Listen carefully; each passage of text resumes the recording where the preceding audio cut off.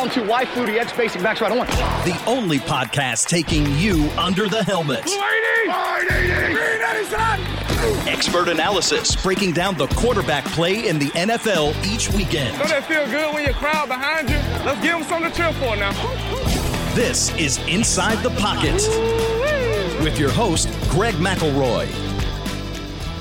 Welcome in. It's Inside the Pocket. I'm your host, Greg McElroy, along with Andrew Emmer. We are really looking forward to breaking down some of the quarterback matchups that we saw from Week 13. It was an excellent week of quarterback play. I think collectively, could be wrong, but I think collectively it was the highest total QBR that we've seen collectively across the league this year. It was certainly in the mix. It was 55.8. So that's about 50 is about average, so to speak. So 55.8 as far as league average over the course of 1 week sample size is quite good.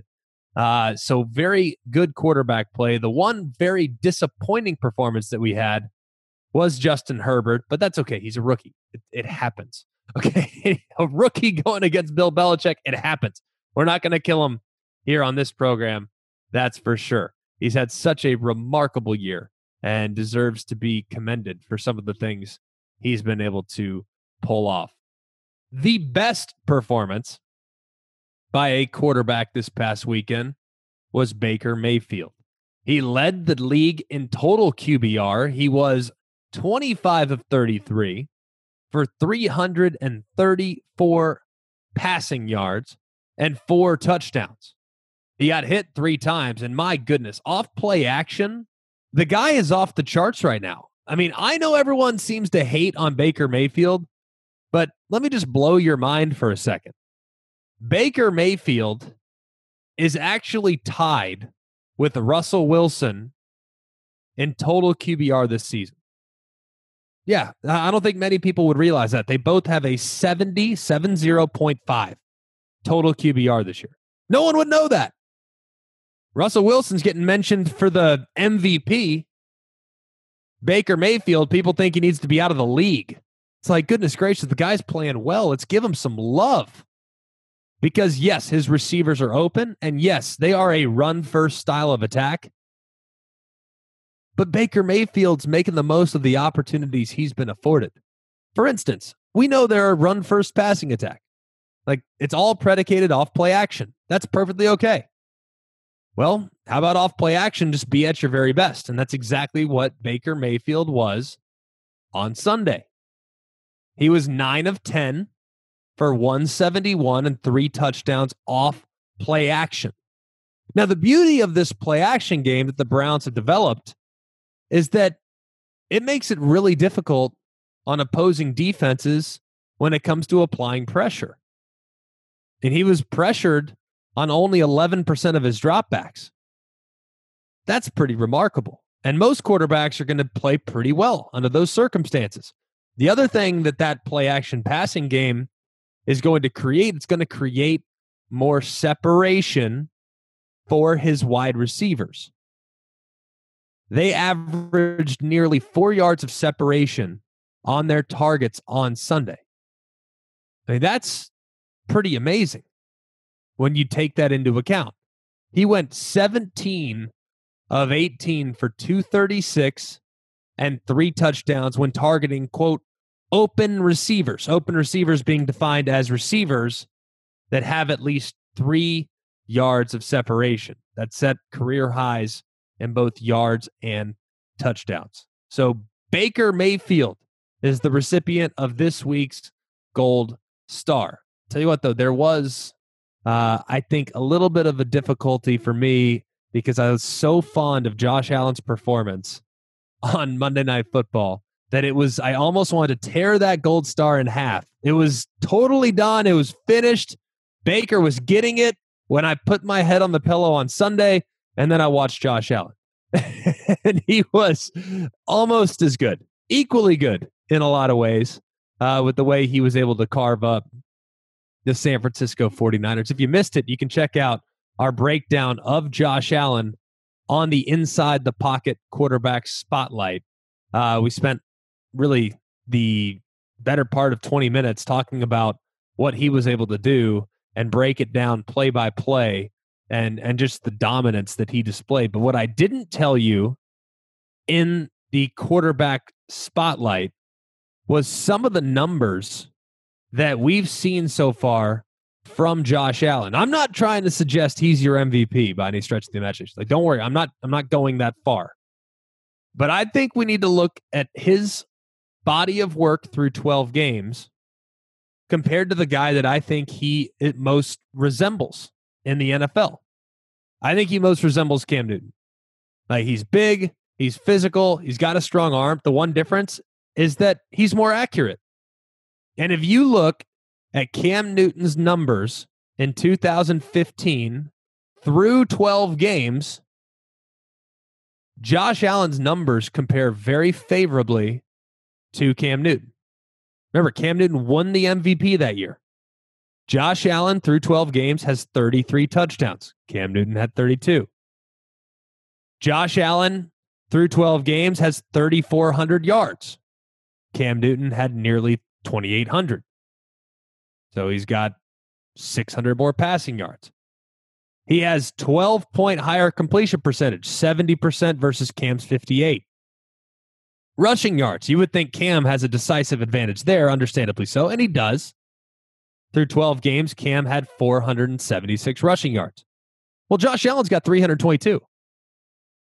Take that into account. I mean, if my math serves me right, that's 154 more rushing yards for Cam.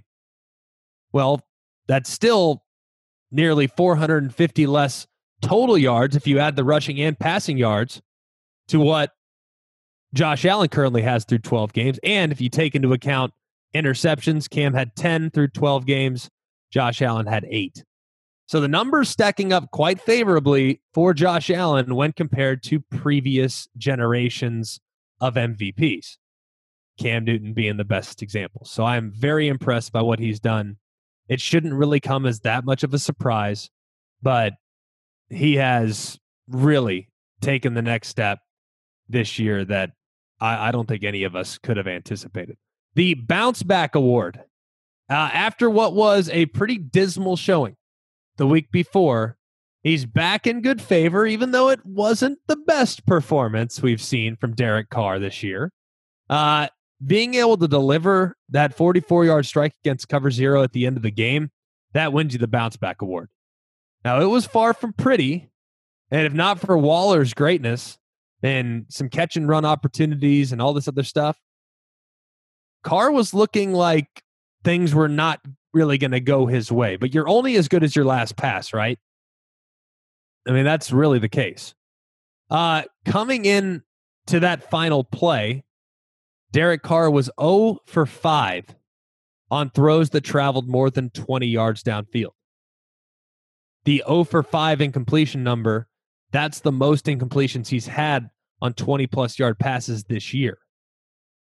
And he's the only the second quarterback in the last 15 years to throw 2 passing touchdowns against 7-plus rushers from outside the red zone.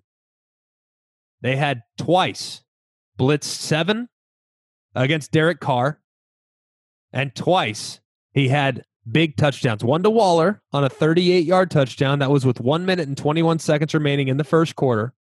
And then, of course, in the fourth quarter with 13 seconds remaining, they brought 7 again. All-out pressure, cover 0. Carr buys a little time within the pocket, goes vertically, and hits Henry Ruggs for the 46-yard game-winning touchdown. He gets the Bounce Back Award. Now, he didn't finish at or near the top in total QBR this week. No, not even close. He finished in the middle of the pack. He was 13th overall. But delivering that throw with your back against the wall is always going to generate a decent amount of buzz, rightfully so. I thought it was a heck of a throw from Derek Carr to preserve the victory and to keep the Jets, quote, defeated, if you will. And then, if we're going to go back to the Tighten Up Award, it's a little difficult. It's a little difficult because I don't often like to give the Tighten Up Award to a player that actually won the game. So I'm not going to. Kirk Cousins was going to get it. He actually had the lowest total QBR amongst quarterbacks that won on Sunday, but I'm not going to give it to him. The person I'm going to give it to is Russell Wilson. I mean, we have watched Russell Wilson time and time again this year pull off the miraculous. I mean, he's been incredible. I mean, I don't really know what else you want us to say. The guy's had arguably his best season when taking into account everything. But in the last few weeks, he's come back to earth a little bit. Now, it's not all his fault because there's an awful lot of pressure that the Giants were able to apply. They pressured him on 18 of his 56 dropbacks. And that's the 10th time this year where they've had a pressure percentage, the Seahawks have, over the 30%. And Wilson entered Sunday as the highest pressured quarterback in the league, but he just couldn't get anything done. He completed only 46% of his passes and took 5 sacks when he was pressured. He was 6 of 13 for 36 yards and took 5 sacks. That's the third time this season he's gotten sacked at least 5 times. They're 0-3 in those games, by the way. And since Wilson's rookie year in 2012, no quarterback has had more 5-sack games than Wilson. He's had 22 of them. You got to give credit to the Giants, but Russell is just not, he doesn't have the magic. He doesn't have the magic that he had earlier in the year. So deserving of the Tighten Up Award. I hope he gets it back too, because my goodness, when he's balling out, there's very few guys in the game that are more fun to watch. But his team has lost 3 out of 5 and just lost at home to the New York Giants, who were at the time 4-7. So not very good there from the Seattle Seahawks, who are starting to fall out of form at the worst possible time. All right, when we come back, we'll talk with Brian Griese, lead analyst, alongside Louis Riddick, and of course, the play-by-play guy, Steve Levy, for Monday Night Football. He'll join us on Inside the Pocket.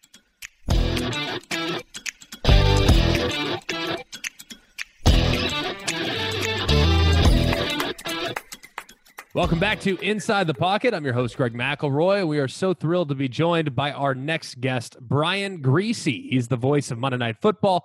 Yes, not Steve Levy. Brian Griese is the voice of Monday Night Football. He is one of the lead analysts alongside Louis Riddick. Brian, we so appreciate the time, my friend.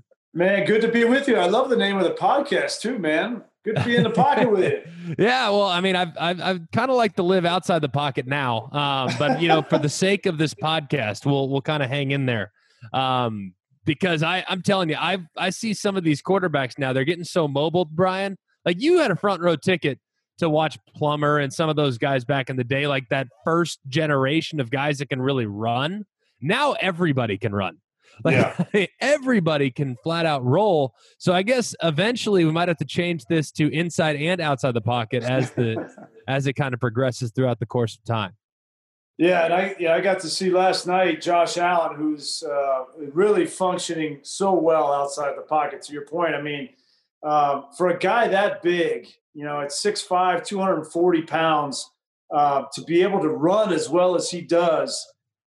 And then the fact that he's that fast, when he gets outside the pocket and extends plays, guys can't just automatically come up and try to hit him. So it extends the play, and it gives him more time behind the line of scrimmage to survey the field downfield. And that's where a lot of his success came last night with Cole Beasley was, 5-6 seconds he's holding the ball. And there's no DB that can stick with a receiver that long. And it's just put so much pressure on the defense. He had a great night, man.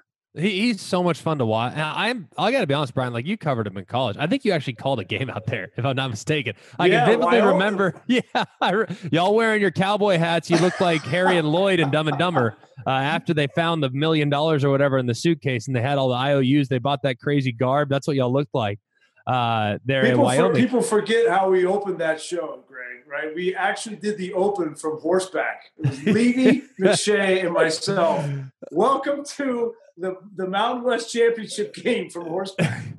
Well, it's not that I just have selective memory, I guess, when it comes to that. The thought of Levy, the Long Island New Yorker, on horseback is a sight to behold. I'll have to look that one up on YouTube or something. But oh yeah, no, it was definitely City Slickers. I imagine so. Yeah, you got Boston, Denver, and New York. Well, all three never been on horseback before in their life, but it's all good. And it turned out that McShay was actually allergic to horses, but he didn't tell us until after we did the shot.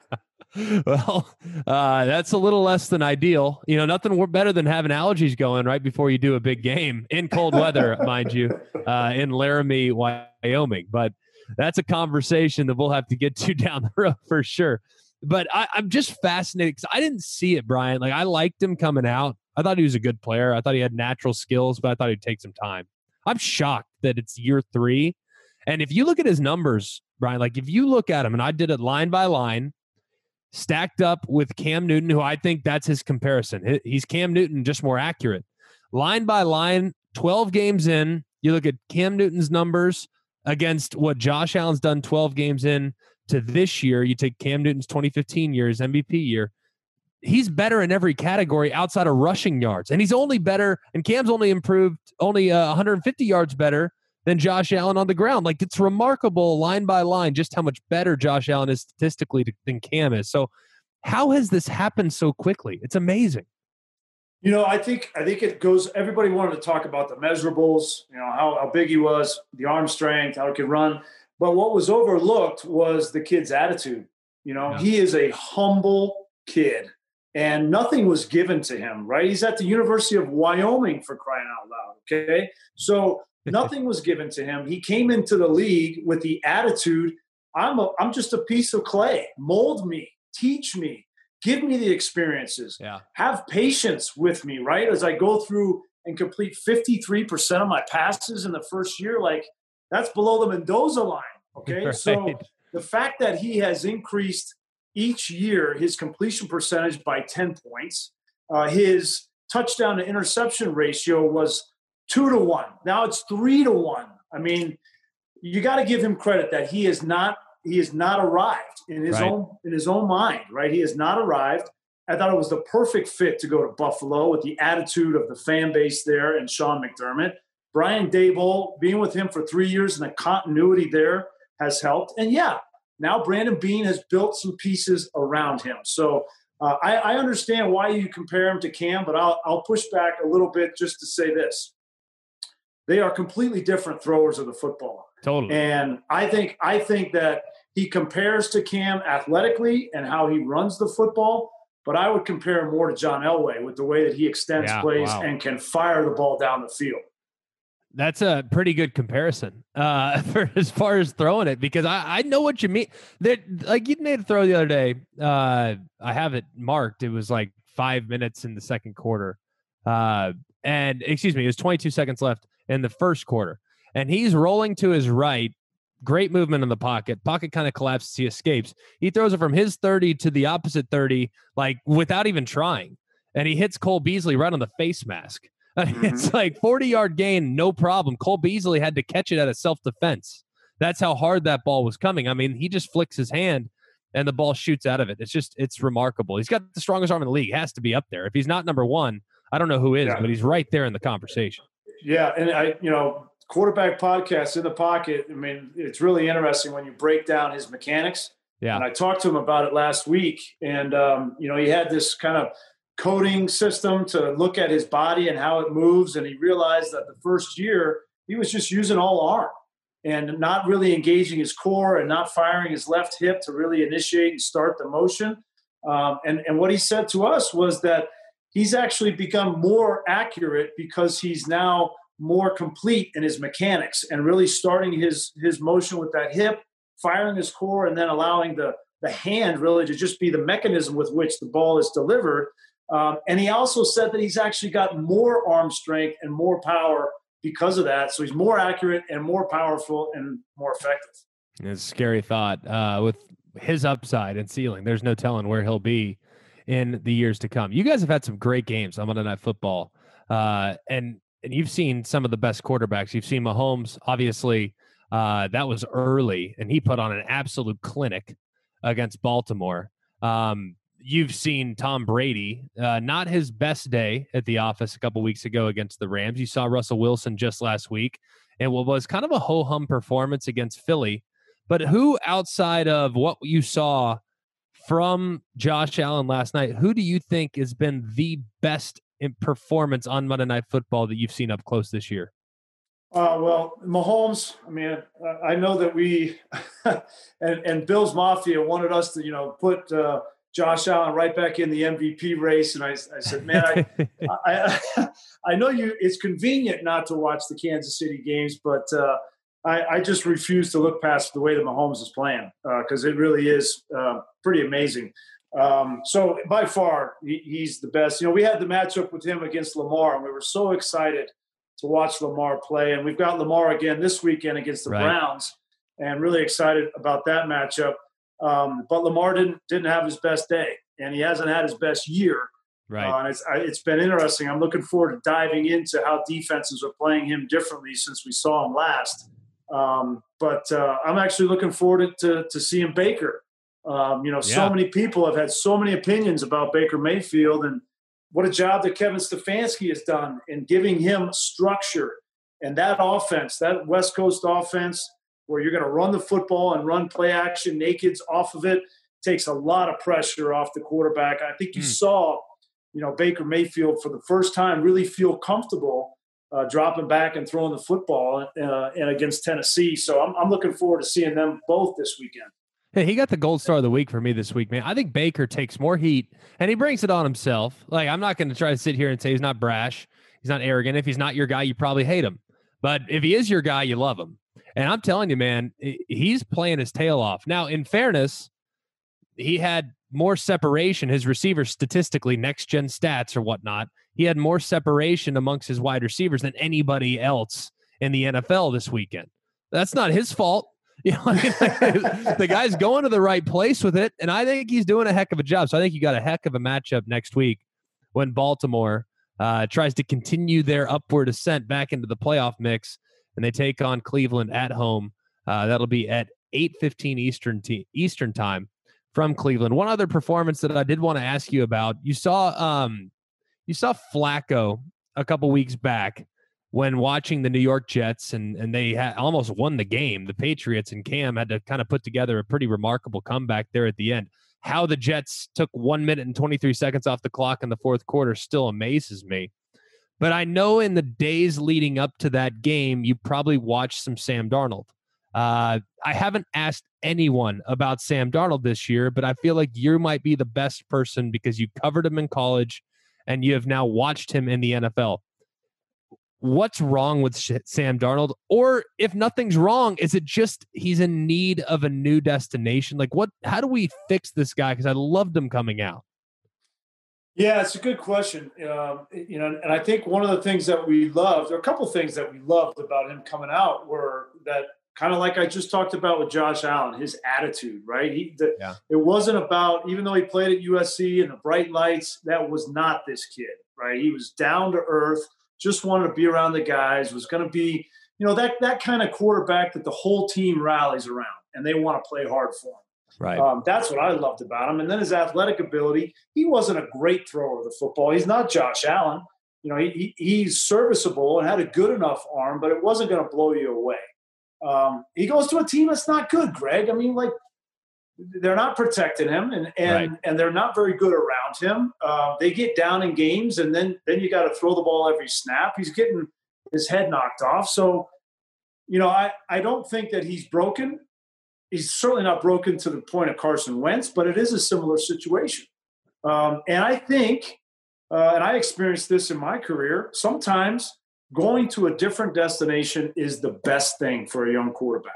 And I look at some of the coaches out there, like Kyle Shanahan, for instance, right? Kyle Shanahan would probably give anything to have Sam Darnold. And if he had Sam Darnold in that system, they would be a heck of a lot better. So the contract is prohibitive and all of those things. But I think that he's going to be one of those that when he gets to that next destination and has a clean slate and has a little bit more of a supporting cast around him and a good play caller, I think he's going to be fine. I really hope so. And the reason why I ask is I'm actually transitioning to the next place, and you just saw him last night. We asked about Buffalo and Josh Allen, but then we'll get you out of here on this. San Francisco. First of all, I think Nick Mullins is a pretty good player. I don't think he's a starter, at least at this point of his development. There's still a few things that I thought you summed it up beautifully last night on the telecast. You said he's a good player. He's just not a great player. I think that's a very fair assessment of where he's at right now in his development. I like him, and he might be a guy down the road, but I don't think he's ever going to take San Fran to the next level. Jimmy Garoppolo has had his fair share of struggles when it comes to injuries this year as well. What does San Francisco need to do at the position? Because Shanahan, I don't respect many people in the league more than I respect him when it comes to helping quarterbacks reach their potential. I think it's really interesting. In doing the work last week and diving into it, I think a couple of things stood out. Jimmy Garoppolo is twice the athlete that Nick Mullins is. But Nick Mullins probably processes information better than Jimmy Garoppolo. And that's important to understand. Garoppolo has the respect of the team. Remember, he's a former linebacker, and he's got that mentality. He's best buddies with Kittle. And that team will play hard for Jimmy Garoppolo. But Jimmy Garoppolo is not that processor at the quarterback position. He's more of a feel player. And he's a great athlete now. He's been hurt, so his mobility is not what it used to be. Right. And in that offense, you need a quarterback that can get out on the edge in all the boot game and be mobile. So to me, San Francisco is kind of in between a rock and a hard place here because they like Jimmy Garoppolo. I'm not sure they love Jimmy Garoppolo. And his contract is not prohibitive for them to move on. The guaranteed money is already out the door, right? And so if they wanted to make a change, they could do it. I think they're going to take a long, hard look in the offseason. The question is, with the salary cap coming down, who are they going to go get and be able to afford? They're almost stuck and relegated to going to draft because that's the most economical way. But they certainly need to address the position. There's no question. Yeah, hopefully they'll be able to. Brian, I can't tell you how much we appreciate your time, man. Thanks so much. And we so appreciate all the great work that you and Steve and, of course, Lewis are doing along with Lisa every single Monday night, man. It's been a joy to watch, and we know you guys will finish extremely strong. Just 3 more weeks, man. We're almost to the end here. I know, it's unbelievable. Can we get there? Can we get all these games in? I'm bummed, man. Ohio State, Michigan's not going off this week. Although maybe it's a mercy rule because we probably would have lost by 60. I think you guys were underdogs by like 30 points. I probably would have laid the points. If I'm going to be real honest, just and laughed. And yeah, would have felt good about it. To be totally honest, man. Well, best of luck to your Wolverines, and we look forward to watching you guys next week when you are on the call for the Ravens and the Browns. Thanks, man. Appreciate it. Anytime.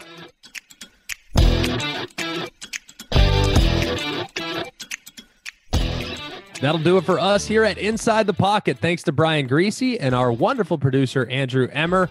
I'm Greg McElroy. We look forward to being back with you next week. Remember, you can download Inside the Pocket wherever you get your podcasts, and you can always get us at the SiriusXM app.